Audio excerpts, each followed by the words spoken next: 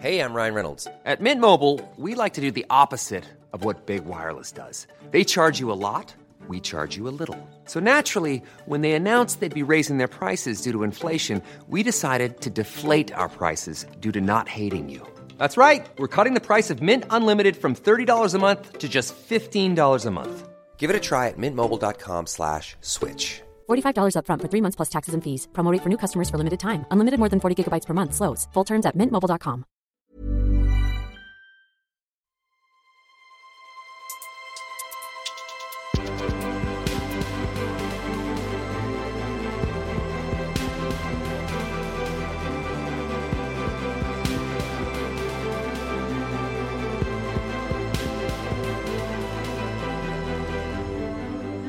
Vad betyder hållbarhet och vad kan du och jag göra för att leva mer hållbart? Vi som ställer oss den här frågan heter Mia och Lina och vi driver en blogg, en annan podd faktiskt, förutom den här.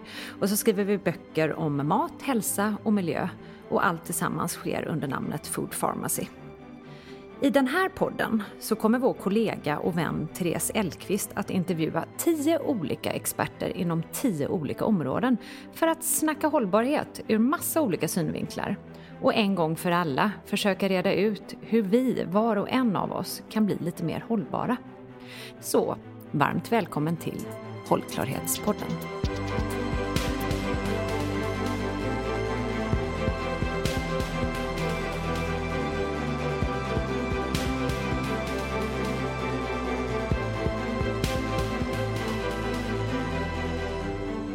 Jag är då forskare och lärare på Sveriges lantbruksuniversitet i Uppsala. Och där har jag varit i ungefär 10 år nu. Och innan dess så jobbade jag faktiskt i IT-telekombranschen. Så jag har lite annan bakgrund än vad man kanske kan tro då. Jag utbildade mig till civilingenjör i teknisk fysik. Och sen jobbade jag i IT-bubblan där ett tag. I början av 2000-talet då. Men sen så jag har alltid varit intresserad av speciellt jordbruk och sådär. Jag jobbade på en stor jordgubbsodling i mina tonårssomrar under många år och jag har alltid varit intresserad av det och sådär. Och jag är också mamma till 3 barn. Jag tror att det var i den vevan när jag fick barn och jag jobbade i den här IT-branschen. Och jag började liksom fundera på vad det var för framtid vi lämnar över till våra barn sådär. Och kände att jag ville nog jobba med någonting också som hade med hållbarhet att göra. Och då dök det upp en doktorandtjänst på Sveriges lantbruksuniversitet då, som handlade om klimatberäkningar av livsmedel. Och det passade ganska bra med min liksom, lite sådär beräkningstekniska bakgrund. Så att jag fick den tjänsten faktiskt. Och det var där det började. Och det har jag aldrig ångrat. Jag tycker att fortfarande efter 10 år att det är fantastiskt spännande.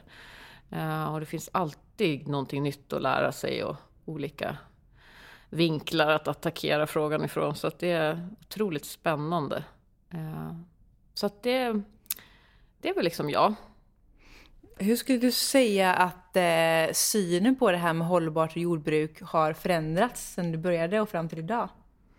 Ja, eller har det förändrats? Ja, det skulle jag vilja säga att det har faktiskt. Alltså ibland blir man ju frustrerad för att man tycker att saker går så himla långsamt.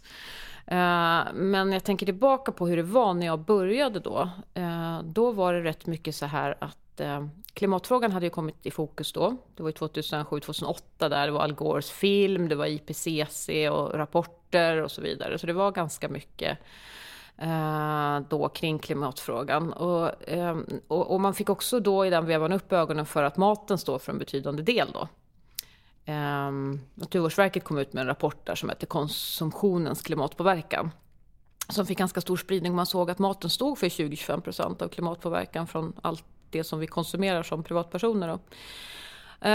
Och då så var liksom den lösningen som presenterades då, det var att man skulle märka produkter med en klimatsiffra och så skulle konsumenten få göra ett aktivt val och så skulle man liksom på så sätt liksom lösa problemet då. Man presenterar för konsumenten klimatpåverkan och så hoppades man då att konsumenten skulle välja rätt. Och till exempel i Storbritannien så finns det en stor kedja som heter Tesco. Just det. Och de gick ut, jag tror det var deras vd som gick ut och sa att vi ska klimatmärka alla våra livsmedel. Och en sån där kedja har ju liksom 50 000 artiklar eller någonting. Och de började väldigt ambitiöst med att räkna. Men de kom väl till sådär 100 produkter. Och några år senare, då, jag tror det tog ungefär 2 år, så insåg de att dels var det här väldigt dyrt att räkna fram de här siffrorna på alla livsmedel. Och dels så var konsumenten liksom måttligt intresserad. Det var liksom egentligen svårt. Det var både svårt att ta till sig de här siffrorna och göra något vettigt val utifrån det där. Liksom, så man la ner det där projektet då. Så att det var ett väldigt sådär konsumentfokus där i början då. Och det man också såg på de här siffrorna då, det var ju hur stor del av klimatpåverkan och även övrig miljöpåverkan som animalieprodukterna stod för då. Kunde ju räkna på det där och se att men köttet står ju för väldigt stor del av klimatpåverkan från kosten. Men om jag ska säga någonting som vad som har förändrats så var det väldigt känsligt då att prata om det. Det var liksom man fick liksom lägga upp det på ett bra sätt. För att folk skulle kunna ta det till sig. Precis, för att lägger man fram någonting för drastiskt sådär, då kan det ju bli att man liksom ryggar tillbaka och man liksom tror inte på det och man tar inte det till sig och så vidare. Och speciellt kanske då på ett jordbruksuniversitet där det är mycket sån typ av forskning kring animalieproduktion och även i branschen. Vi har ju många animalieproducenter i Sverige, LRF och såna här liksom. Så då var det mycket en diskussion om behöver animaliekonsumtionen minska? Och man liksom försökte då lägga fram olika bevis för det. Men att om man tänker på hur det ser ut nu så är inte det riktigt en diskussion längre, utan nu är man ganska överens om att så är det. Precis, man fick snarare hitta sätt att göra det utan att folk ska bli... För så, det där du nämnde att det var lite känsligt tycker jag fortfarande att man kan se tendenser av. Däremot så kanske det är lättare att nå fler. Och fler är överens om att det är ett problem som du säger. Men jag upplever fortfarande att hela lilla detaljen med att man ska lägga fram det på ett sätt som gör att folk ser det som möjligheter istället för hinder. Det där är fortfarande lite knivigt alltså. Nej, jag håller med att det finns absolut sammanhang där man fortfarande kanske ifrågasätter det här. Men där skulle jag säga att när man tittar tillbaka så har det skett en jättestor förändring där. Att det här verkligen har trängt igenom i liksom alla i branschen. Och det finns ju många företag och många kommuner och så vidare som jobbar aktivt med att minska animaliekonsumtionen nu. Så att där har det faktiskt verkligen hänt någonting på de här 10 åren. Även om det känns stundtals väldigt trögt sådär. Och vad tror du är som har gjort att förändringen har skett? Är det att det kommit fler och fler forskningsresultat? Eller är det att vi har blivit bättre på att äta kanske då växtbaserade livsmedel som gör att vi ser att det här funkar faktiskt? Det handlar inte om att sluta äta utan det handlar om att tänka om lite kanske. Det där är alltid jättesvårt att veta vad saker och ting beror på sådär. Så där får man vara lite försiktig, speciellt som forskare att just det, så ingen kommer att jaga dig sen. Nej, men precis. Men om jag ska precis, men om jag ska liksom spekulera lite då så tror jag att alla de här olika forskningsrapporterna som har kommit, det har ju räknats på det här på olika längder och bredder och med olika liksom, angreppsvinklar och olika metoder och så vidare. Och allting pekar ju på det här behovet av en drastiskt minskad köttkonsumtion. Egentligen inte det heller något nytt, utan det har man vetat i liksom, 10-tals år eller egentligen ännu längre, att just det här ineffektiva med att stoppa sånt som vi människor kan äta via ett djur, så förlorar man ju väldigt stor del av den energin och proteinet och så vidare. Så det är absolut ingenting nytt. Men jag tror ju liksom att ju fler ställen det kommer ifrån på olika sätt och så vidare.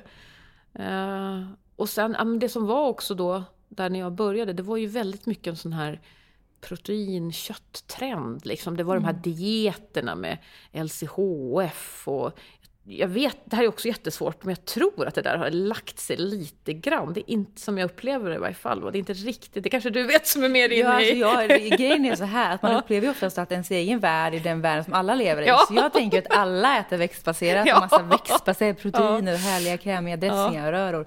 Men sen så förstår jag ibland att inte riktigt kanske. Nej. Men ambitionen är att fler ska vilja äta det ibland i alla fall.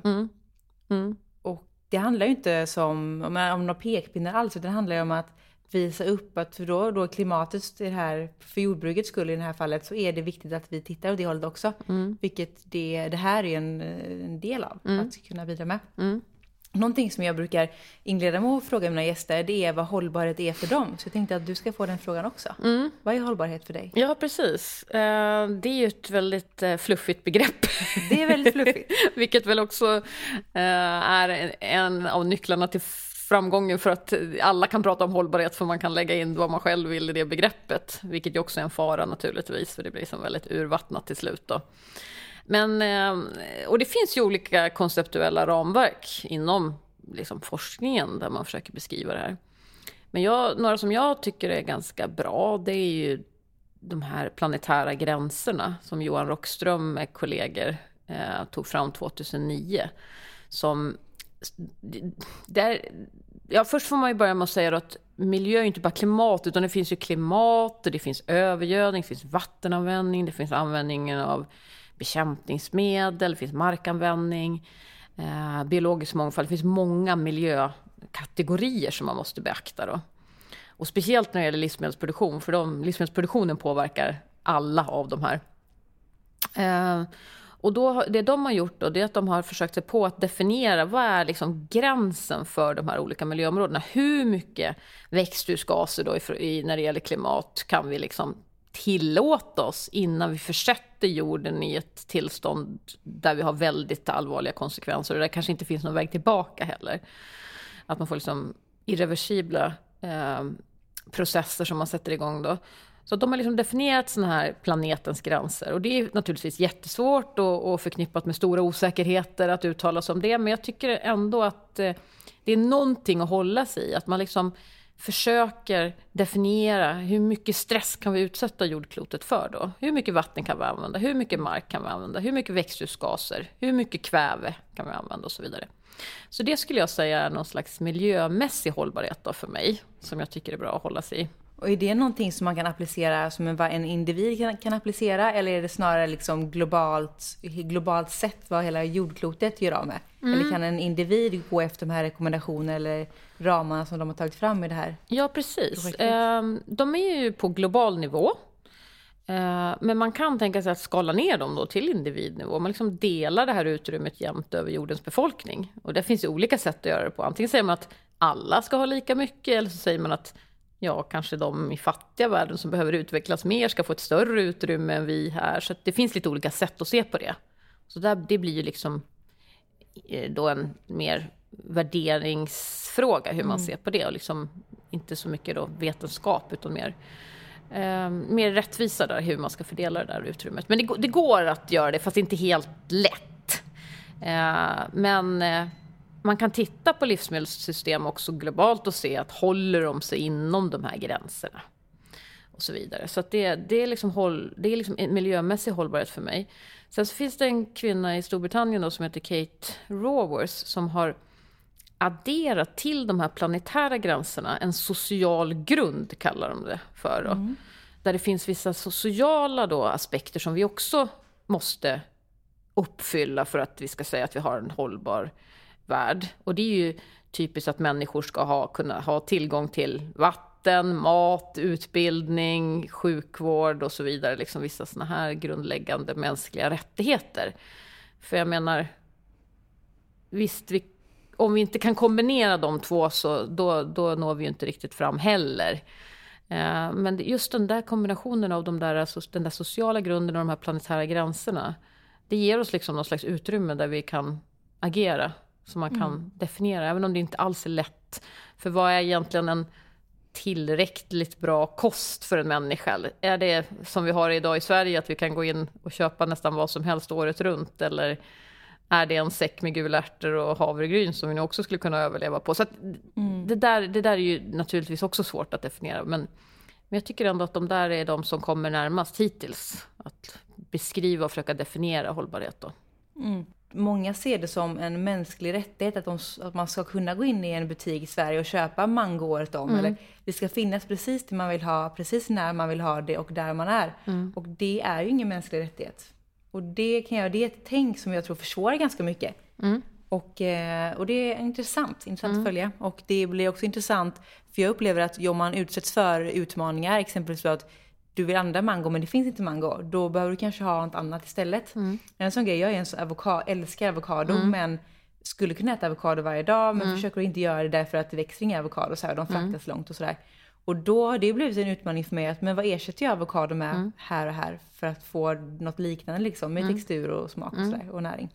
Så jag tycker att försöka se det som att försöka se det mer som en utmaning och som någonting som kan göra matlagningen mer rolig och mer kreativ, snarare än att jag tänker inte ens försöka för att det är precis. Tråkigt. För då kommer de förmodligen inte nå de här målen. Nej. Tänker jag.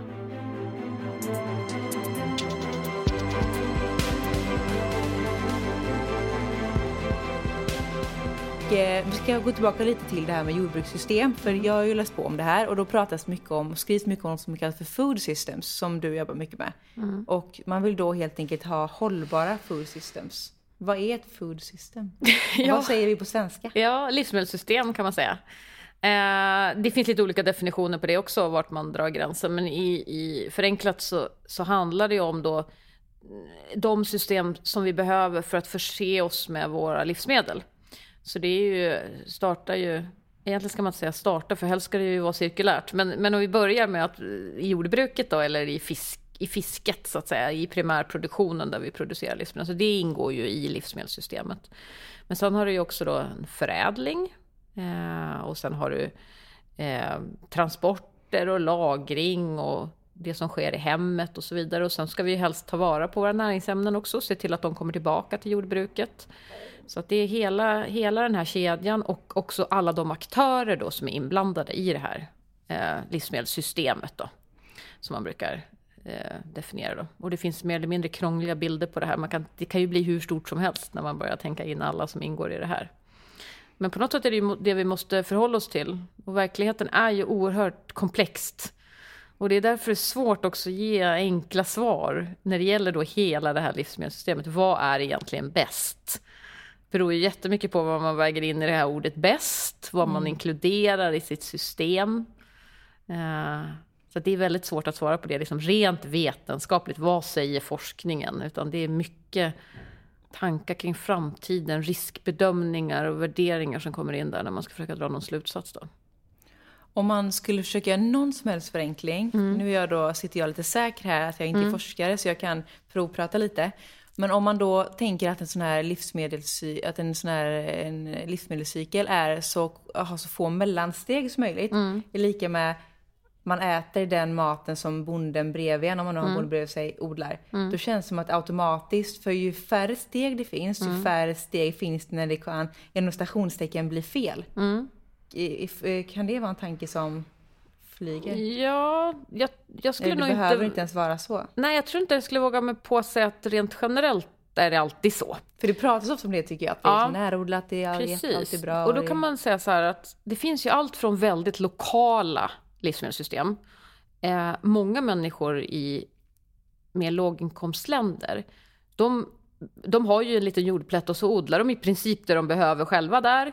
Och de kanske säljer lite grann och de köper in lite grann, men i det stora hela så producerar de sin egen mat. Och det är jättemånga människor som gör det. Alltså i vissa regioner kanske upp till 70% av befolkningen lever med den typen av väldigt lokala jordbruk då. Och det hade vi mer här förut också naturligtvis. Och vi var många fler som jobbade i jordbruket då. Nu är det bara några procent som förser oss alla med mat. Men så det finns de lokala systemen då. Och de kan vara mer eller mindre lokala då. Och de här har ju uppenbara fördelar som du nämnde där, att det blir tajta system, det blir korta transporter, det är också lätt att återföra näringsämnen. Med gödsling och sådär. Med gödsling, man kan ta vara på då humanavfallet och gödsla och så vidare. Det blir ett tajt system, vilket ju absolut har fördelar. Så att det ska man sträva efter i viss mån. Det som kan vara problematiskt med det där är ju att det kan ju bli rätt så känsligt om man då får en torka ett år. Om man inte har den här handen liksom upparbetad som man säger då. Så det är bara att titta på den här sommaren som vi hade 2018. Katastrofsommar. Och det var ju den typen av sommar man hade på mitten av 1800-talet, när folk svalt ihjäl på vintern sen. För att man hade inga handelskanaler. Man kunde inte köpa liksom mat på samma sätt som vi kan idag. Nu märker vi knappt av att vi har haft en katastrofsommar. Så att det är liksom någonting som vi måste hantera. Och också att det finns ju regioner i världen där man inte kan producera tillräckligt mycket mat för befolkningen. För man har helt enkelt inte tillräckligt mycket mark. som vissa platser i Asien och södra Afrika och sånt där. Det finns inte tillräckligt mycket mark för att försörja de befolkningarna. Så vi måste ha en viss mått av handel. Så det är fördelen med att handla med mat, att man har de här mer globaliserade livsmedelssystemen. Då finns det ju massa nackdelar med det också då. Att det leder till massa transporter. Det leder också till specialisering, att man i vissa regioner då väldigt intensivt odlar en gröda för det lämpar sig för det. Liksom. Så vi har de här monokulturerna av soja i Sydamerika, och vi har de här Great Plains i USA där man bara odlar soja och vete i stora arealer. Och man har palmoljan, man odlar liksom bara det leder ju till den typen av specialisering, för man odlar liksom där det är billigast att producera, och sen handlar man på världsmarknaden liksom. Och det är ju inte bra när man hamnar i system där man bara odlar en gröda, för då blir man beroende av bekämpningsmedel, man utarmar jordar och så vidare. Så att det leder till den typen av konsekvenser. Så att vi måste hitta något mellanting här, där vi liksom har lagomt lokala system, vi har ändå en handel som kan hjälpa oss när det blir och missväxt liksom på olika platser på jorden, och försöka komma från de här negativa konsekvenserna som den här handeln innebär då. Så att det är liksom det låter slags... som en liten utmaning. Det här tycker jag allt för mycket. Precis, det här tycker jag själv är jättesvårt att dels liksom veta, hur ska man beforska det här? Hur ska vi liksom veta vad som är en lagom nivå av lokala livsmedelssystem? Och också, det här drivs ju idag av marknadskrafter som det ser ut idag. Vi har ju frihandel på gott och ont som skapar de här systemen som vi sitter fast i idag. Så att det där är en jätteknivig fråga. Men en sak tror jag man kan vara ganska säker på, och det är ju att det är ju bra om vi producerar mycket livsmedel i Sverige. För att vi har ju den jordbruksmark vi har, och vi skulle kunna producera mer livsmedel här än vad vi gör nu. Och det tar ju bort ett visst tryck på jordbruksmark i andra regioner. Och speciellt de här tropiska regionerna där man odlar palmolja, soja och så vidare. Det är ju jättedumt att man avskogar där och odlar mer och mer där när vi har jordbruksmark här i Sverige. För de områdena är ju innehåller så otroligt mycket biologisk mångfald. Mycket mer än vad vi har här. Så vi borde liksom odla mer här och se till att producera mer mat i Sverige. Så det tror jag man kan vara ganska trygg i att köpa svenska produkter av den anledningen så att säga. Och på tal om den här svenska odlingen så är det så att om vi ska, det som du nämnde i början, det pratas så mycket om att för att nå ett mer hållbart eller konsumtionsmönster när det gäller mat så behöver vi minska vår köttkonsumtion. Och det i sin tur betyder att vi kanske behöver odla andra typer av grödor som då ger oss protein, exempelvis som baljväxter och sädeslag, som kanske idag inte odlas därför att vi inte har samma behov av det, som att många då fortfarande äter det animaliska köttet i största grad. Och då är frågan, och då tror jag nästan att jag har svarat på den, för det var det du pratade om, och det finns alltså då möjlighet för oss att odla det i Sverige, att lägga om liksom jordbruket på så sätt att vi kan odla mer typ baljväxter exempelvis. Vi odlar ju en del baljväxter idag i Sverige, men vi använder det mesta som djurfoder. Så där skulle vi kunna börja äta det direkt istället så att säga. Precis. Och sen skulle vi också kunna odla mer baljväxter i Sverige, absolut. Och vi har ett sånt forskningsprojekt där vi tittar på just det. Sen är inte det heller helt rätt oproblematiskt. Det är inte bara så att vi kan lägga om och så sker det här av sig själv. Att det är också förknippat med vissa utmaningar när det gäller sorter till exempel. Det finns inte så mycket förädling av sorter som passar i vårt klimat. Och också vi behöver bygga upp kunskapen kring hur vi odlar det här. Det är också en gröda som är den är lite osäkrare än spannmål. Så ska lantbrukare våga satsa på det här så behövs det nog någon typ av att man delar risken lite grann upp i kedjan och sånt där då. Det är lite sånt där som vi tittar på i vårt projekt då. Så att, men det går absolut, men det krävs ju också investeringar och utveckling, forskning kring det då. Det är två saker där som jag börjar tänka på genast, och det är dels det du sa om att ta ansvar lite högre upp i kedjan. Därför att, som du säger, för många av de här frågorna som man har kring hållbarhet så är ofta svaret att någon måste våga ta en chans. Någon måste våga satsa pengar på den här innovationen. Någon måste våga satsa pengar på den här grödan. Och det känns som att vi är ju alla i den här båten tillsammans. Eller på planeten tillsammans. Så det känns i min värld väldigt rimligt att vi skulle göra det. Att det skulle bli någon form av, som du säger, man skulle ta risken tillsammans. Ja, men jag tror att det tycker jag är helt avgörande, för att just som det ser ut nu i livsmedelskedjan så är ju bonden ofta i en ganska utsatt situation. Han liksom längst ner i kedjan och pressas liksom prismässigt. Har massa förväntningar på sig att odla bättre, odla mer effektivt och investera i olika tekniska lösningar för att minska utsläpp och så vidare. Och sen har vi industrin som ställer krav, och sen har vi handeln som vi vet tjänar väldigt mycket pengar, som liksom pressar. Så att det där krävs att man delar på ansvaret i hela kedjan där, och även hela vägen ut till konsument. Verkligen. Och det är också intressant, för att jag tycker att det blir så tydligt här att i ett sånt här fråga eller ett problem så finns det så många fler dimensioner än det som i alla fall jag först kanske tänkte på, att ja men bra, då switchar vi om och börjar odla baljväxter. Men jag vet att du även har pratat om att, jag har läst någon av dina avhandlingar, just det här med att det handlar även om att vi inte har jättemånga fabriker som kan ta tillvara på sådana mängder baljväxter och producera dem och ta tillvara på dem så att de sen kan säljas i handeln. Så det kräver också att någon bygger nya fabriker eller bygger om fabriker. Så det är inte någonting man gör en handvändning. Nej. Men det är bra att veta om det där. Att det handlar inte bara om att ja, men då slutar vi odla havris på den här åkern och börjar odla gula ärtor istället. Nej. För att det krävs mer än så. Nej, men absolut. Och det har du helt rätt i. Och de här svenska produkterna blir ofta lite dyrare, för vi har kanske får inte samma skördar, för vi har ett mer kyligt klimat. Vi har en striktare miljölagstiftning som vilket gör vilket är bra. Så tacksamma. Men att vi har lite liksom dyrare produktionskostnader, då blir det här dyrare. Då måste man som konsument vara beredd att betala mer och inte jämföra hela tiden med kanske då de här importbaljväxterna, utan vara beredd att betala för de svenska baljväxterna och se det som den värdefulla gröda som det är. Det är lite tråkigt att baljväxterna, de har ju lite grann den här fattigmansmatstämpeln. Så där måste vi göra någonting, att försöka lansera dem som lite mer hippa och så värdefulla som de faktiskt är. Det är ju fantastiska livsmedel verkligen. Så där har vi en utmaning. Ja, precis. Som jag och många av mig, och som du vet jag gärna tar oss an. Det gäller bara att människor ska våga prova, tror jag. Det är nästa utmaning. Någonting som vi var ju inne på lite innan, men vi inte benämnde då, livscykelsanalys. Och vill du berätta igen, vad är det för något? Jo, livscykelanalys, det är en sån här metod som man kan ha för att utvärdera miljöpåverkan från olika typer av produkter. Och det kan man egentligen applicera på alla typer av produkter. Så det finns livscykelanalyser på mobiltelefoner och bilresor och drivmedel och olika energiproduktion. Men det finns också en hel del på livsmedel då.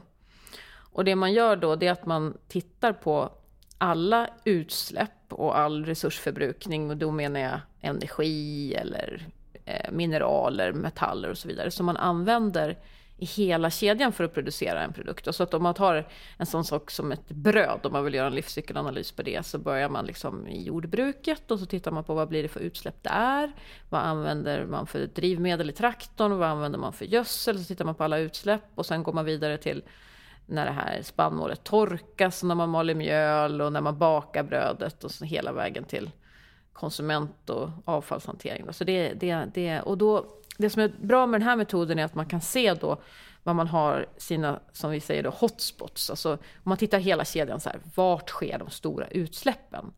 Och det har ju varit väldigt bra, för då kan man ju rikta in sig på de stora posterna, så att man ser till att investera för att få ner utsläppen där det har störst betydelse.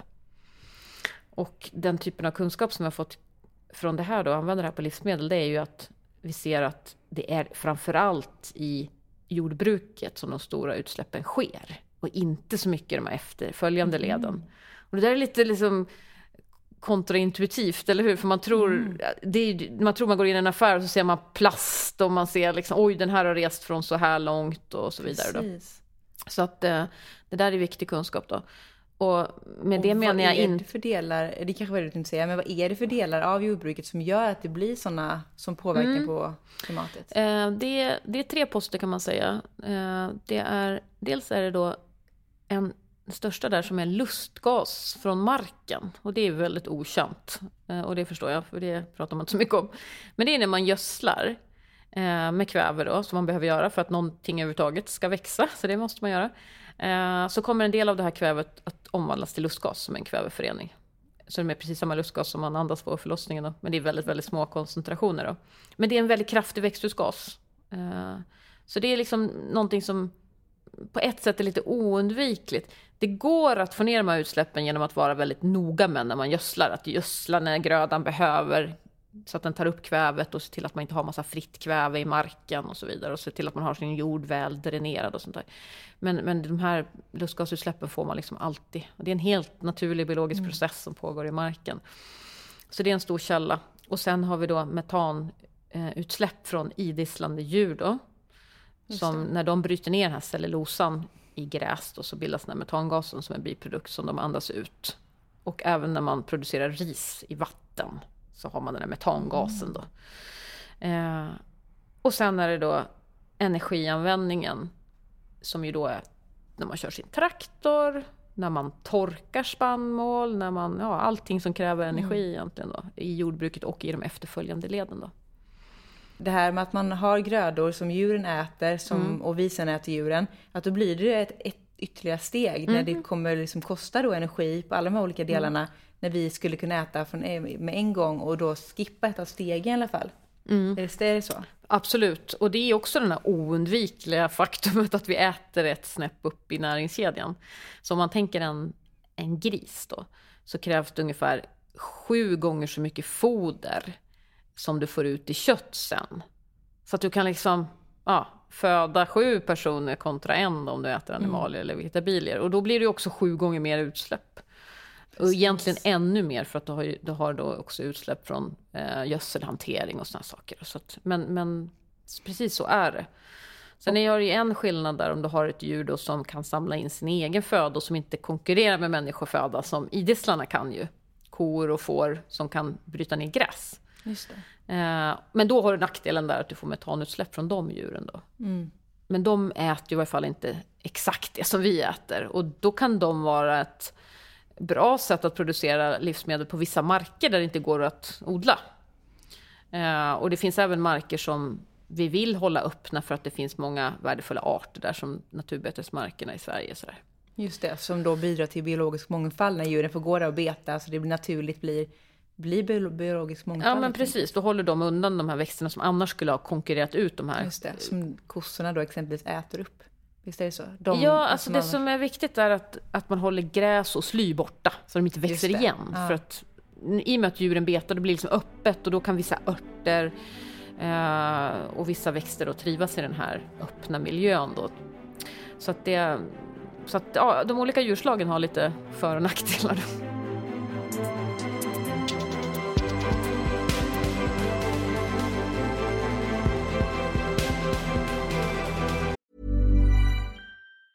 Quality sleep is essential. That's why the Sleep Number Smart Bed is designed for your ever-evolving sleep needs. Need a bed that's firmer or softer on either side? Helps you sleep at a comfortable temperature? Sleep Number Smart Beds let you individualize your comfort, so you sleep better together. J.D. Power ranks Sleep Number #1 in customer satisfaction with mattresses purchased in-store. And now, save 50% on the Sleep Number Limited Edition Smart Bed for a limited time. For JD Power 2023 award information, visit jdpower.com/awards. Only at a Sleep Number store or sleepnumber.com. There's never been a faster or easier way to start your weight loss journey than with PlushCare. PlushCare accepts most insurance plans and gives you online access to board-certified physicians who can prescribe FDA-approved weight loss medications like Wegovy and Zepbound for those who qualify. Take charge of your health and speak with a board-certified physician about a weight loss plan that's right for you. Get started today at plushcare.com/weightloss. That's plushcare.com/weightloss. plushcare.com/weightloss.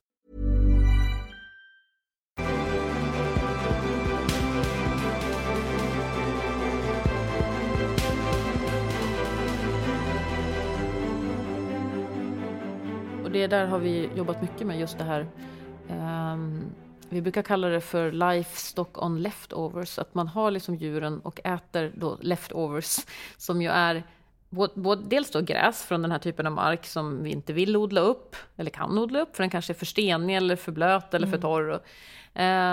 Och sen att man också kan utfodra djur med vissa rester då från livsmedelsindustrin och en viss del av matavfall och sådär. Då kan man liksom räkna ut hur mycket kött det blir, men det blir ju betydligt mindre än det vi äter idag då. Precis. Ja, det är otroligt intressant och så mycket mer komplext tror jag än vad det först kanske verkar som. Närproducerad mat är någonting som känns väldigt aktuellt nu, och det 2019 spås ju bli året där närodlat blir ännu mer hippt och coolt och bra och sådär. Och någonting som jag ofta funderar över när man pratar kring det här, för det är så här, det är bra att äta svenskt, men med tanke på att exempelvis, om i Sverige är ett väldigt avlångt land, om man skulle ta då, jag är ju från Göteborg, om man skulle ta liksom rita en serie eller dra ett streck från Göteborg i någon viss riktning, ett x antal mil, då skulle jag hamna ner i Tyskland, lika väl som att hamna någonstans uppe i Norrland. Och då har jag tänkt så här, det här med att äta lokalt eller regionalt, vad man nu vill, hur långt ut man kan tänka sig, det måste egentligen handla om någon form av radie, tänker jag. För att äta havtorn från norra Norrland, det är egentligen lika långt bort för mig som det är att äta någonting från Frankrike, vad det kan bli. Och finns någon den här imaginary radarn som jag är ute efter? Nej, det finns inte det. Och det där är ett jätteknivigt begrepp också, där med närproducerat och när är det egentligen bättre. Och precis den problematiken som du målar upp här. Som jag funderar över varje kväll. Precis. Jag tror att du ska ha ett svar på det här. Men jag tänker så här lite grann kring det där, att det är bra att stimulera den typen av produktion som vi har möjlighet att växla upp utan några speciella negativa konsekvenser. Som det kan ju vara ett problem då, eller vi vet att det är ett problem när det blir vissa grödor som blir väldigt hippa. Typ quinoan, typ avokado, kokos. Jag har något mer bra exempel som jag inte kommer på nu, men vi kan ta dem där, det räcker. Då blir det ofta då blir det liksom ett kraftig ökning på efterfrågan då på just de där produkterna globalt. Och då kommer man ju odla dem då i regioner där de redan odlas, för det är där man har kunskapen.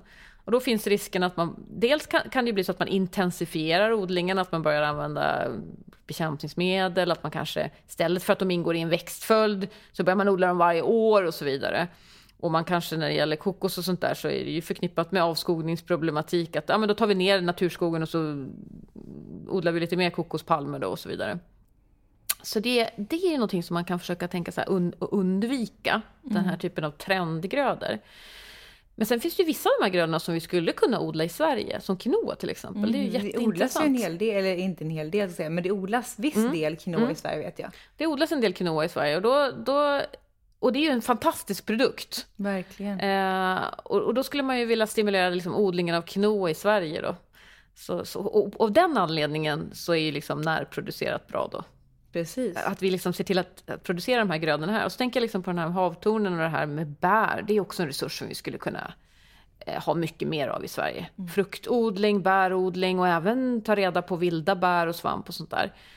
Och då kanske det är bättre att tänka att det här i Norrland, som visserligen ligger långt bort geografiskt, men det finns en resurs att faktiskt göra mer av det som finns där. Då är ju det en efterfrågan som är liksom bra och inte leder till någonting negativt. Medan som man då skulle efterfråga någonting från ett intensivt jordbruksområde i Tyskland där man redan liksom ligger på maxproduktion, så då är ju inte närproducerat en bra vägledning. Nej. Men det där är ju också oerhört komplext, och hur ska man veta det där som konsument? Alltså, så att det där är ju jättesvårt. Men vi håller på nu ett projekt tillsammans med WWF att ta fram en vegoguide. Just det, i samband med det här hela SOK och... Ja, men precis. Det är ju fantastiskt ju.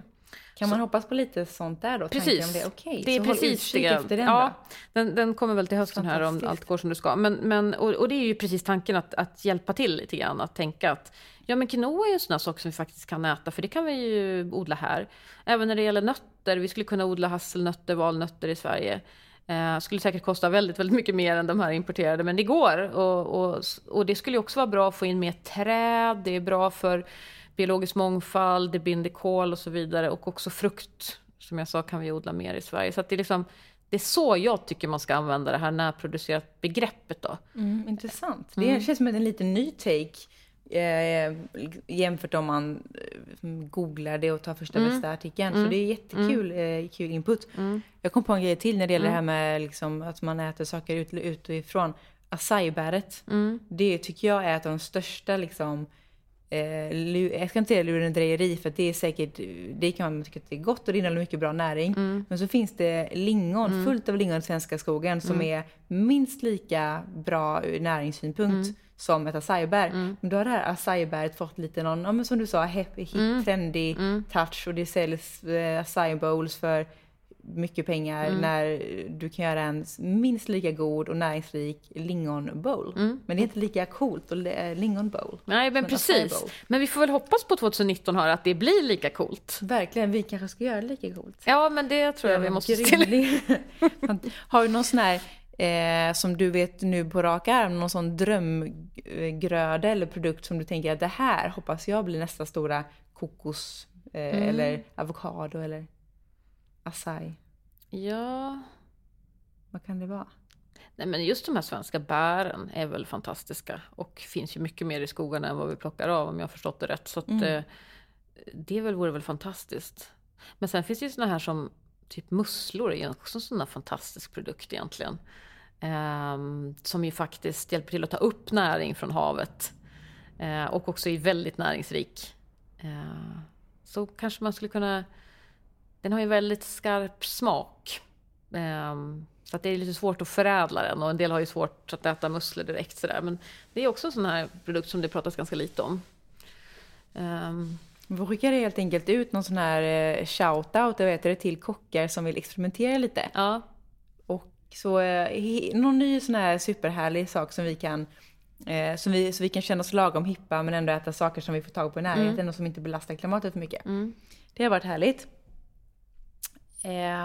När vi då är inne på det här, en grej som jag tror att många med mig också kan fundera på ibland, är det här klassiska, vad är bäst, närodlat eller ekologiskt? Är det bättre att köpa en, vad kan det vara, nu odlas kanske inte broccoli i Chile, men vi ser att det skulle gjort det. Är det bättre att köpa en ekologisk broccoli från Chile eller köper vi en konventionell broccoli från Halland? Vilket är bäst? Det är kanske svårt att svara på utan att ha mer information, men finns det något generellt svar på det? Ja, det kan man nog säga någonting generellt om, för att det är återigen vad man lägger in i det här begreppet bäst då. Just det. För att det du gör då med, om du köper en broccoli från Chile som är ekologisk, det är ju att du vet att det inte används så mycket bekämpningsmedel i den produktionen, vilket ju är väldigt bra. Och det kan ju speciellt vara extra bra i länder utanför Europa och länder där man inte har så stark kemikalielagstiftning. För där kan man ju använda i princip vad som helst, och då kan ju det verkligen stimulera den typen av jordbruk i de länderna, och det kan ju vara jättebra. Så att det är bättre ur den aspekten då att köpa den här ekologiska broccolin. Samtidigt som, varför ska vi skeppa broccoli över halva jordklotet när vi kan odla det här? Och återigen det här, producera mer från den svenska marken. Chile har väl, jag vet inte exakt, de kanske inte har så mycket tropiska områden, men jag menar, det är återigen det där, vi har också sämre kontroll på den produktionen. I och för sig när det är ekologiskt, då är det ju certifierat, så då är det ju granskat, så det är en annan sak då. Men så att det är den där avvägningen. Vad är det man vill stimulera? Och det kan man nog inte heller svara på vetenskapligt vad som skulle vara bäst i det stora hela för miljön där då. Och jag tänker en sån annan aspekt med, för som du säger, det beror på vad man har för utgångspunkt. Om man skulle tänka näringsmässigt, så den som då plockas i broccoli, eller i broccoli, nu är jag trött, den som broccoli som plockas i Chile, det tar ju ett tag för den att komma hit, för den ska fraktas, hur den fraktas. Och det är ju, så fort du plockar av en grönsak från sin kvist eller från sin rot eller vad det kan vara, så börjar ju näringen minska. Och därför då, om du får en från liksom södra Sverige, då är förmodligen har det gått kortare tid sedan den plockades. Så det är väldigt svårt där som du säger. Det får man helt enkelt, jag vet inte, har vi något svar på det? Alltså jag brukar tänka lite så här, Hur brukar du tänka? Jag tänker så här att jag väljer lite olika gånger liksom. Det är bra. Att jag tänker att men idag så ska jag köpa ekologiskt, för idag vill jag stödja den typen av produktion då, med dess fördelar. Och så ibland så bara, oj, men nu hade de jättefina svenska äpplen här, då ska jag köpa det för vi borde odla mer svensk frukt. Så jag brukar liksom, jag tror att det är så man måste agera, och bara det att man faktiskt gör ett val där man försöker göra rätt. Mer kan du inte göra som konsument. Alltså där slutar ditt ansvar, tycker jag. Sen måste leden i kedjan ta det här ansvaret, för det är de som jobbar heltid med att försöka ställa krav och följa upp och så vidare. De måste göra det jobbet för oss konsumenter, för det är helt omöjligt att som konsument dels kunna veta och vara så insatt så att man kan göra den bedömningen från fall till fall. Men att försöka köpa någonting som har ett mervärde. Antingen att det är certifierat på något sätt, eller att det är då svenskproducerat.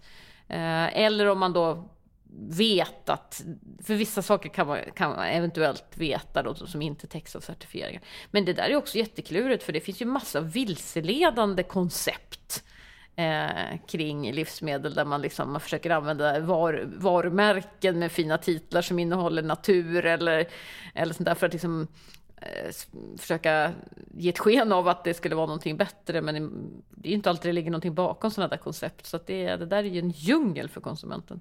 Det är ju det är, och jag tycker jag kan bli så provocerad av det här att konsumenter förväntas nästan vara experter inom alla olika områden, men även då mat, bara genom att gå in i en matbutik och välja produkter som då är bra för dig själv och för klimatet. Det krävs ju att du antingen lägger ner väldigt mycket tid på att kolla igenom det du köper och vart det kommer ifrån och sådär. Och det blir ju, men det är inte schysst, det funkar inte så. Det borde inte funka så. Nej. Och därför tycker jag samtidigt att det är skönt att du säger det, att man gör så mycket man kan och sen funkar det, så får det vara nog. Och det är så, jag tror att många kan känna att det är stress över det och det är väldigt mycket press. Det är skönt att höra det. Sen tycker jag så här, jag tror att det som spelar mest roll för vad du kan göra som konsument, istället för att stå och fundera över valet och klia i huvudet och läsa på och lägga massa tid på det, hör av dig till livsmedelsindustrier, till din lokala affär och fråga, vad har ni för koll på de här äpplena här från Kina? Hur vet jag vad man använder för bekämpningsmedel där? Eller alltså ställ de här frågorna som man undrar över till livsmedelsindustrier och till handeln. För det är, tror jag, 10 gånger mer utväxling än att du går och gör det där medvetna valet där i butiken. Så lyfter upp frågorna helt enkelt. Ja, precis. För att det räcker med ganska få liksom, konsumentpåtryckningar för att de ska känna, nej men nu måste vi göra någonting åt det här. Varför har ni kaffe som inte är... Varför säljer ni överhuvudtaget kaffe som inte har någon hållbarhetsmärkning? Eller den här märkningen, vad står den för? Man vill ju kunna svara på frågor, speciellt om man är en handlare i en matbutik, så vill man kunna svara på sådana frågor när det kommer fram kunder, så det känns som att börja fråga. Tänk dig själv om du är en ICA-handlare och så har du fått samma fråga 5 gånger, då lovar jag att du tar... Då kan jag det i sömnen sen. Ja, och då går du vidare också och liksom kontaktar högre upp i kedjan och frågar, vad ska jag svara på det här och vad säger vi om det här och så vidare. Så att liksom vara en besvärlig konsument där, det tror jag är jättemycket värt. Ja, det tror jag också på. Fler sådana besvärliga som vågar stå på sig.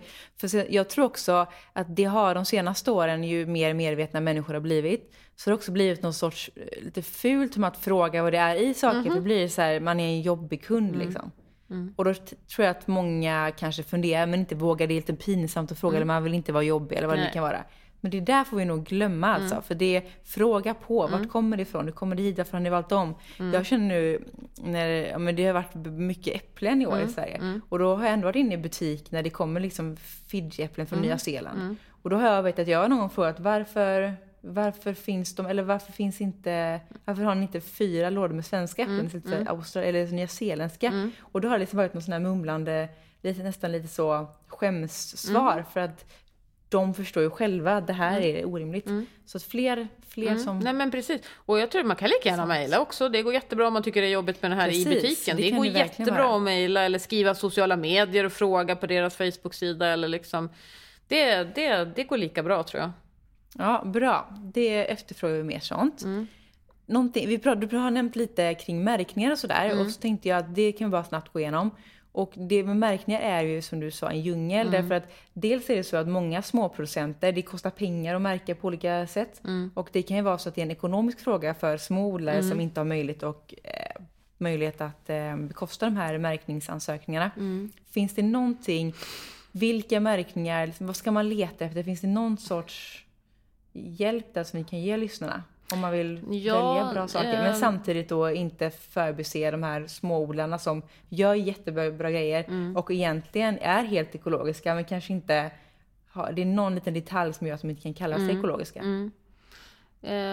Jag tänker att de där mindre, de kanske mest säljer direkt till konsumenten och sådär. Och det kan man ju absolut, det finns ju sådana massa olika varianter med rekoringar och bondens marknad och sådär. Så sånt kan man ju söka upp då som konsument. Sen är det ju inte säkert att bara för att man står på bondens marknad så har man en jättefin produktion. Så det är också lite sådär lurigt då. Ja, men det kan vara, för det känns väldigt härligt när en bonde står och säljer liksom. Man tänker att de är precis uppdragna i jorden och de är härliga och fina. Men det kan ju vara lite lurigt där också. Det kan vara lurigt. Men jag tror att det är många där som har en fin produktion. Det vill jag tro i varje fall. Utgå från det i alla fall. Ja, men sen är det ju de här märkningarna som är tredje parts. Alltså där man har en tredje part som kollar upp att man verkligen följer de här. Och det är ju typ ekologiskt och krav. Och sen finns det också svenskt sigill i en sån här märkning för svenska produkter. Sen finns det ju en hel uppsjö. Och jag kan inte ens själv alla de här olika märkningarna som finns för tropiska varor. Men det finns en bra guide. Som jag tror att den här föreningen Medveten konsumtion, om jag inte misstar mig, har en sån där guide till märkningar och sådär. Perfekt. Men det är lite samma där. Jag vet att när jag har tittat på det där någon gång att en del märkningar är bra på vissa saker och en del är bra på andra saker och så vidare då. Men just de här större tredjeparts märkningarna är ju bra då, som krav och svensk sigill i varje fall. Något annat som vi kan vara, om man ska prata om europeiskt jordbruk, så många varor brukar alltid ha att det står att det är ett icke-europeiskt från ett icke-europeiskt jordbruk eller att det är från ett europeiskt jordbruk. Kan vara om man kanske köper, men dels tror jag man köper rena råvaror, men även om man köper exempelvis tempe så kan det stå att det är gjort av eller europeiska bönor och sådär. Och visst är det så att inom Europa så finns det vissa lagstiftningar när det gäller jordbruket som gör att vi kan vara relativt bekväm med att det inte används vissa av de här absolut värsta besprutningarna och ämnena. Så är det helt klart att EU har en ganska strikt kemikalielagstiftning och Sverige har en ännu striktare för vi är en ganska liten marknad så det finns ännu färre bekämpningsmedel här då. Så det kan man säga liksom, när det just gäller bekämpningsmedel så är liksom eko är bäst när det gäller bekämpningsmedel, sen kommer svenskt, sen kommer det europeiskt och sen kommer liksom resten, även om det finns länder som också har kemikalielagstiftning. Jag vet att Costa Rica tror jag det är som har ganska bra och USA har också och så vidare. Så att, men generellt är det så. Det finns också lagar i Europa när det gäller hur man får sprida stallgödsel och sånt där som är väldigt bra om man jämför med till exempel i USA. Där kan du ju lägga allt ditt stallgödsel på en stor hög och så ligger det där. Medan i EU så måste du ha mark att sprida din stallgödsel på. Så att det finns många saker som är bra där med det europeiska jordbruket. Det känns skönt att veta, den här djungeln. En grej som vi pratade om lite innan här som jag vet, det är inte helt det är exakt det du jobbar med. Men jag tänkte ändå, jag är nyfiken på att höra dina tankar kring det. Och det är det här med att ju fler det blir för varje dag så år som går så blir det fler människor på jorden. Och det innebär fler munnar att mätta. Och då blir det också mer viktigt att de grödorna som odlas och den mat som produceras, att den innehåller mer näring per gram kan man väl egentligen säga. För att kunna mätta munnar men även ge så mycket näring som människor faktiskt behöver. Och en grej som det pratas om att det är att jordarna börjar urarmas och sådär. Och hur kan man göra för att odla grödor som är så näringsrika som möjligt? För det kan jag, om jag har en egen liten spaning så tror jag att det kommer bli framtiden att man pratar mer om näring per gram. Att det är det man jagar liksom. Jaga näringen i maten. Nej, men det kan absolut ligga någonting i. Sen är det där svårt tycker jag för att olika livsmedel förser ju oss med olika näringsämnen. Så att en del är liksom proteinrika, en del är fettrika, en del är ju, jag menar frukt och grönsaker, den innehåller ju i princip ingen energi eller protein eller fett, utan det är bara de här vitaminerna, mineralerna, antioxidanterna som vi behöver från frukt och grönt då. Så att det är lite svårt det här liksom att säga näring. Vad är det? Liksom, det är allt det här. Man behöver en mix av det här. Men visst är det så att man behöver se till att det man odlar är liksom vettiga råvaror. Och sen är det ju markanvändning idag som vi använder till godis, alkohol, hästar, tobak. Det är ju en massa sådana där produkter som vi inte alls egentligen behöver och som är en del är rent skadliga för oss. Som då istället skulle kunna användas till att odla typ liksom växtbaserade baljväxter och sädeslag, så man kan göra massa härliga smarriga muffins och pannkakor och sallader och burgare och men massa grejer.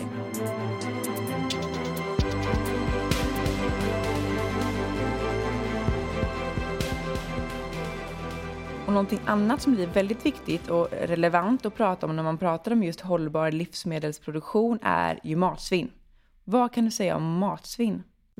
Man ser ju när man tittar på de här globala studierna vad vi behöver göra för att lösa problemet, det vill säga att föda alla 2050 på ett hållbart sätt, så behöver man då både ändra konsumtionsmönstren till mer växtbaserat, minska svinnet och också förbättra produktionen. Så det är alla de där 3 som behövs. Så svinnet är ju en parameter där som är jätteviktig.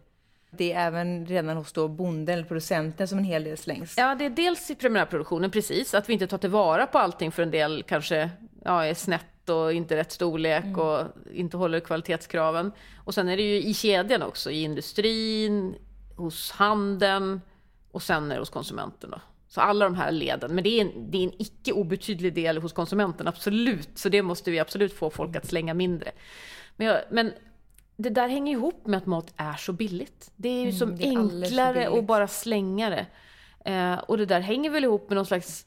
Det är väl hur vi konsumerar allting, har jag tänkt. Liksom, för att det är mycket fokus på det här matsvinnet. Men titta på hur vi konsumerar kläder. Det är ju inte direkt så vi sliter ut kläderna och sen köper nya. Utan det är ju samma sak där. Lagar hål och sådär vet nog inte många hur man gör idag. Nej, och jag menar, vi lever ju ett överflöd med allting. Vi river ut helt fullt fungerande kök och sätter i nya kök för att det ska vara senaste snitt. Och det är liksom det är som en del i den här konsumtionssamhället som vi lever i. Där vi inte tar tillvara på någonting egentligen fullt ut då. Så det är väl liksom matsvinnet, det är precis som med allting annat där. Så att jag vet faktiskt inte hur man ska komma åt det förrän det blir väldigt mycket dyrare. Nej. Och man börjar värdera det. Det verkligen har ett stort värde att spara och ta hand om det. Sen kan man ju naturligtvis ha konsumentkampanjer och uppmuntra folk och ge tips på hur man kan laga mat på rester och hur man kan... Det tror jag, det kan man komma en bit på vägen. Men man har ju sett i till exempel Norge och Storbritannien där man har jobbat väldigt aktivt med frågan att jag tror att man har lyckats minska svinnet med 10% på 10 år. Och det är inte så här jättemycket. Nej. Så att det är ganska trögt. Men jag tror det hänger ihop med liksom att det är mycket böcker att hålla på och spara små lådor och ställa in. Och sen ska du ta fram och så har du en familj och ska alla äta lite olika saker. Alltså det är enklare, bara släng det där och så lagar man nytt. Liksom. Så att jag har ingen riktigt svar på det där förrän maten blir väldigt mycket dyrare. En annan men liten grej, det är vi också som jag pratat om hela den här timmen, att det är ju att vi har ett överflöd som gör att det blir ett problem. Vi förväntar oss att kunna ha allting när som helst hela tiden. Och det är lite tänk på tiden när det har varit exempelvis när det har varit matransonering och du har fått en viss liksom kilo av det här och en kilo av det där. Då är det också svårt att tro att man slängde saker, utan då använder man det till sista grammet liksom. Och sen idag så har vi allting runt omkring oss och då kan man kosta på sig och kasta. Ja, men det har du helt rätt i. Det ser man ju också i de låginkomstländerna. Att där slänger man ju nästan ingenting när det väl når den som ska äta upp det. Utan där äter man ju upp det. Och också liksom att återigen det här att det hamnar ganska mycket i knät på konsumenten. Men samtidigt så blir vi liksom överösta av billig mat ju. Och uppmuntras ju att handla billigt och mycket och så vidare liksom. Så att det är inte lätt heller att värja sig mot det där. Absolut inte. Och vi lever också i en kultur liksom där det är, man vill absolut inte att maten ska ta slut om man har gäster eller hur? Det sitter jättestarkt i mig också liksom, att det ska vara överflöd. Det upplevs ju som snålt om man bjuder hem någon och det blir en liten skiva var och så var det slut. Det ska hellre liksom ligga mycket kvar än att det blir någon skulle kunna ha tagit den där 3:e portionen som vi inte ens behöver. Nej. Och det där är inte så intressant, för där går ju hand i hand med det här om man ska prata om hållbar hälsa, att på de platserna på jorden där människor har som störst chans att bli över 100, där äts det ju inte alls de mängderna som vi gör, kanske för att de har varit haft det liksom inte haft lika mycket pengar, kunna köpa mycket mat tills för liksom ganska nyligen eventuellt. Och det är också en sån grej att vi behöver ju ett problem att vi äter så mycket som vi gör. Och då Både för att vi äter för mycket mat, för det är så mycket liksom energi, plus att vi då konsumerar för mycket. Jag tänker, och handeln gör det i många fall inte lätt för oss. För att bara den här grejen att du vill ha 2 apelsiner, men apelsiner säljs bara i nät om 10. Då får du ta 10 apelsiner, så äter du inte upp 10 apelsiner, då blir de 4 av dem dåliga. Eller att saker säljs men i fler pack. Också det här som du nämnde innan, det här med att morötterna eller palsternacken kan vara lite snurre eller snea och danna. En sån grej känns det verkligen som att, för då slängs mycket av det. Och en sån grej skulle verkligen vara, som jag själv kan tänka att jag hade kunnat äta snea palsternackor resten av mitt liv om jag bara fick tillgång till det. Och det kanske också är en sån grej då som vi som konsumenter kan gå och fråga på vår närmsta lokala butik. Men kan inte ni försöka ta in snea palsternackor för att jag skulle älska att köpa det? Jag vet att det var någon som, jag tror att det var Coop som testade någon sån där fula grönsaker eller sådär. Sålde det ett tag. Men jag tror inte att det blev någon. Inte. Nej, det gjorde inte det. Jag får testa igen det, för jag kan tänka mig att det känns som att bara på de senaste åren så har det här i forskningsvärlden varit aktuellt ett gäng år, som du sa i början. Men jag tror att, som jag upplever som ändå ute och träffar gemene person och pratar och kontakt och sådär, att det är väldigt på sistone, alltså bara sista året som det här verkligen har fått ett uppsving. Så jag tror att försök igen. Nej, men jag tror det också, som du säger, att jag tror att det är många sådana grejer som man testade. Så man var lite före sin tid. Jag känner till flera sådana saker som man liksom försökte lansera för kanske 5 år sedan, och så det tog aldrig fart. Men att det liksom tiden är mogen igen nu. Men samtidigt så tror jag också att man kan ju rätt bli lite matnördig i det här. Och man måste också inse att många är ju inte det. Jag är själv ganska ointresserad av matlagning. Jag tycker det är skitjobbigt när man ska skala morötter som är så krokiga liksom. Men då jag har en lösning till dig. Okay. Skrubba den bara. Du behöver inte ens skala den, för det är massa mer näring.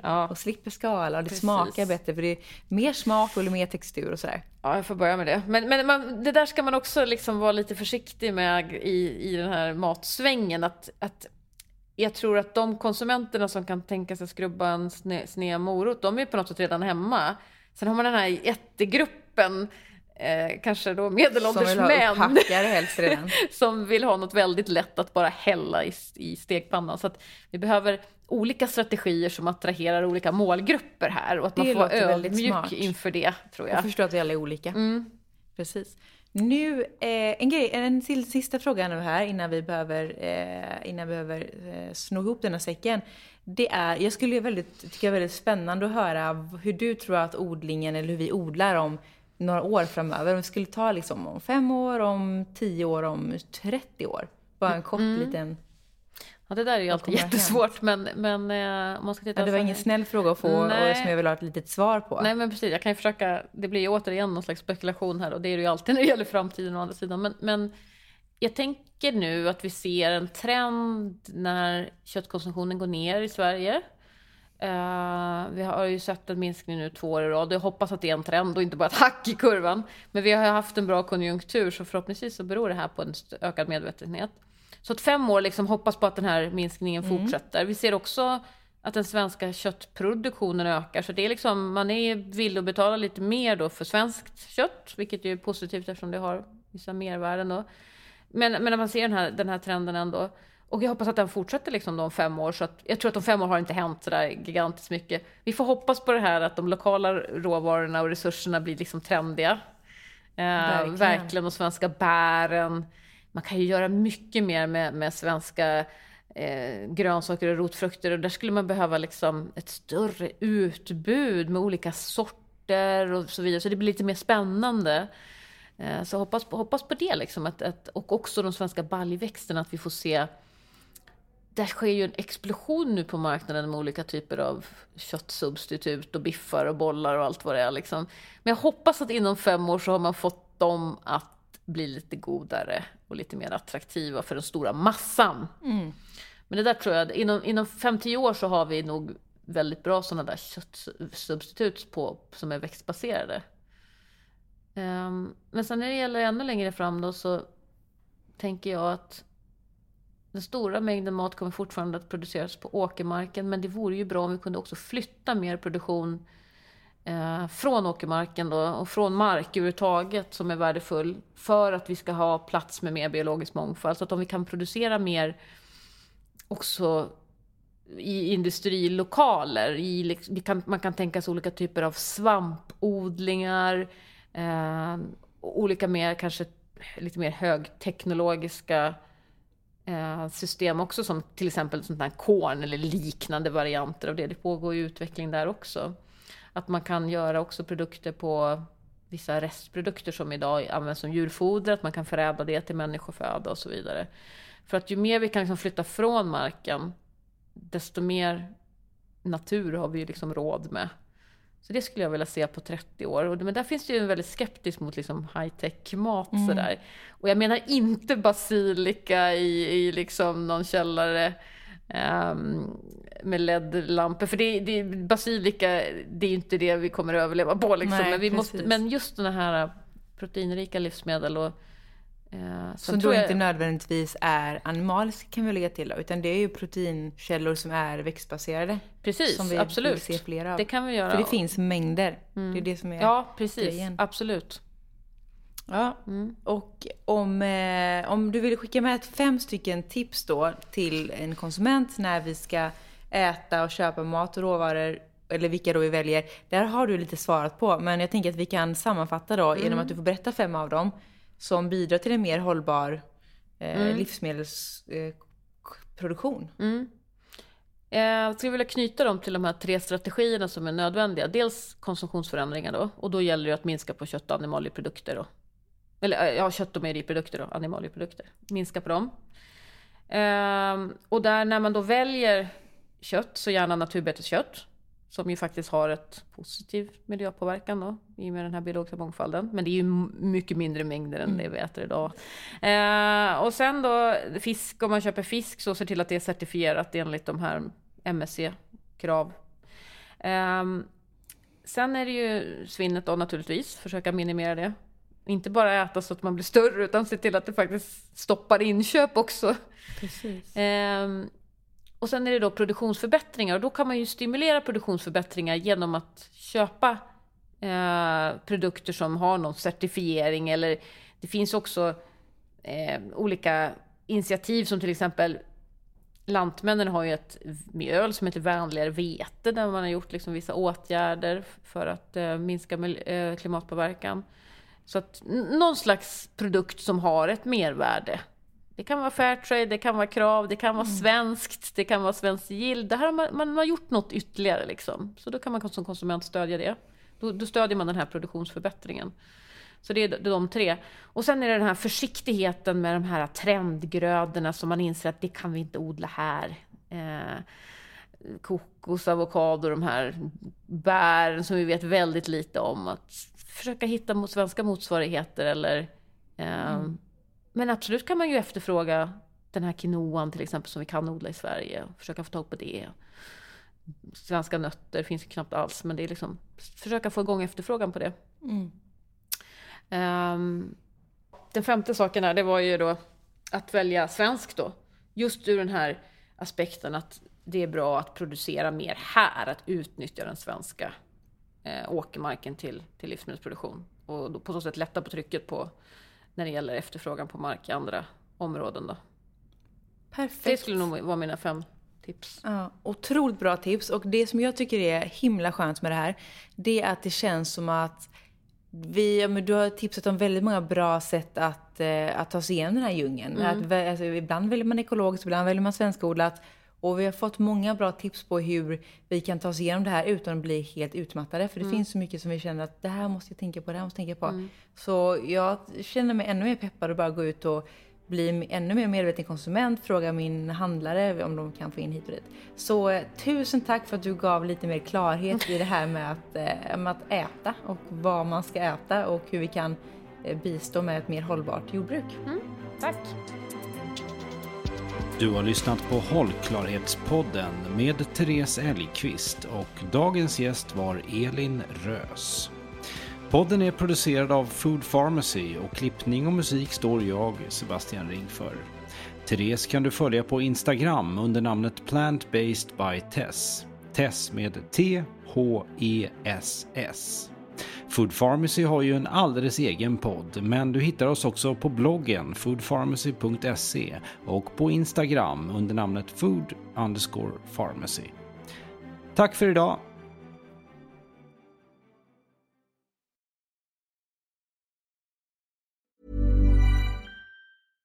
Imagine the softest sheets you've ever felt. Now imagine them getting even softer over time. That's what you'll feel with Boll & Branch's organic cotton sheets. In a recent customer survey, 96% replied that Boll & Branch sheets get softer with every wash. Start getting your best night's sleep in these sheets that get softer and softer for years to come. Try their sheets with a 30-night guarantee. Plus, get 15% off your first order at bollandbranch.com. Code BUTTERY. Exclusions apply. See site for details.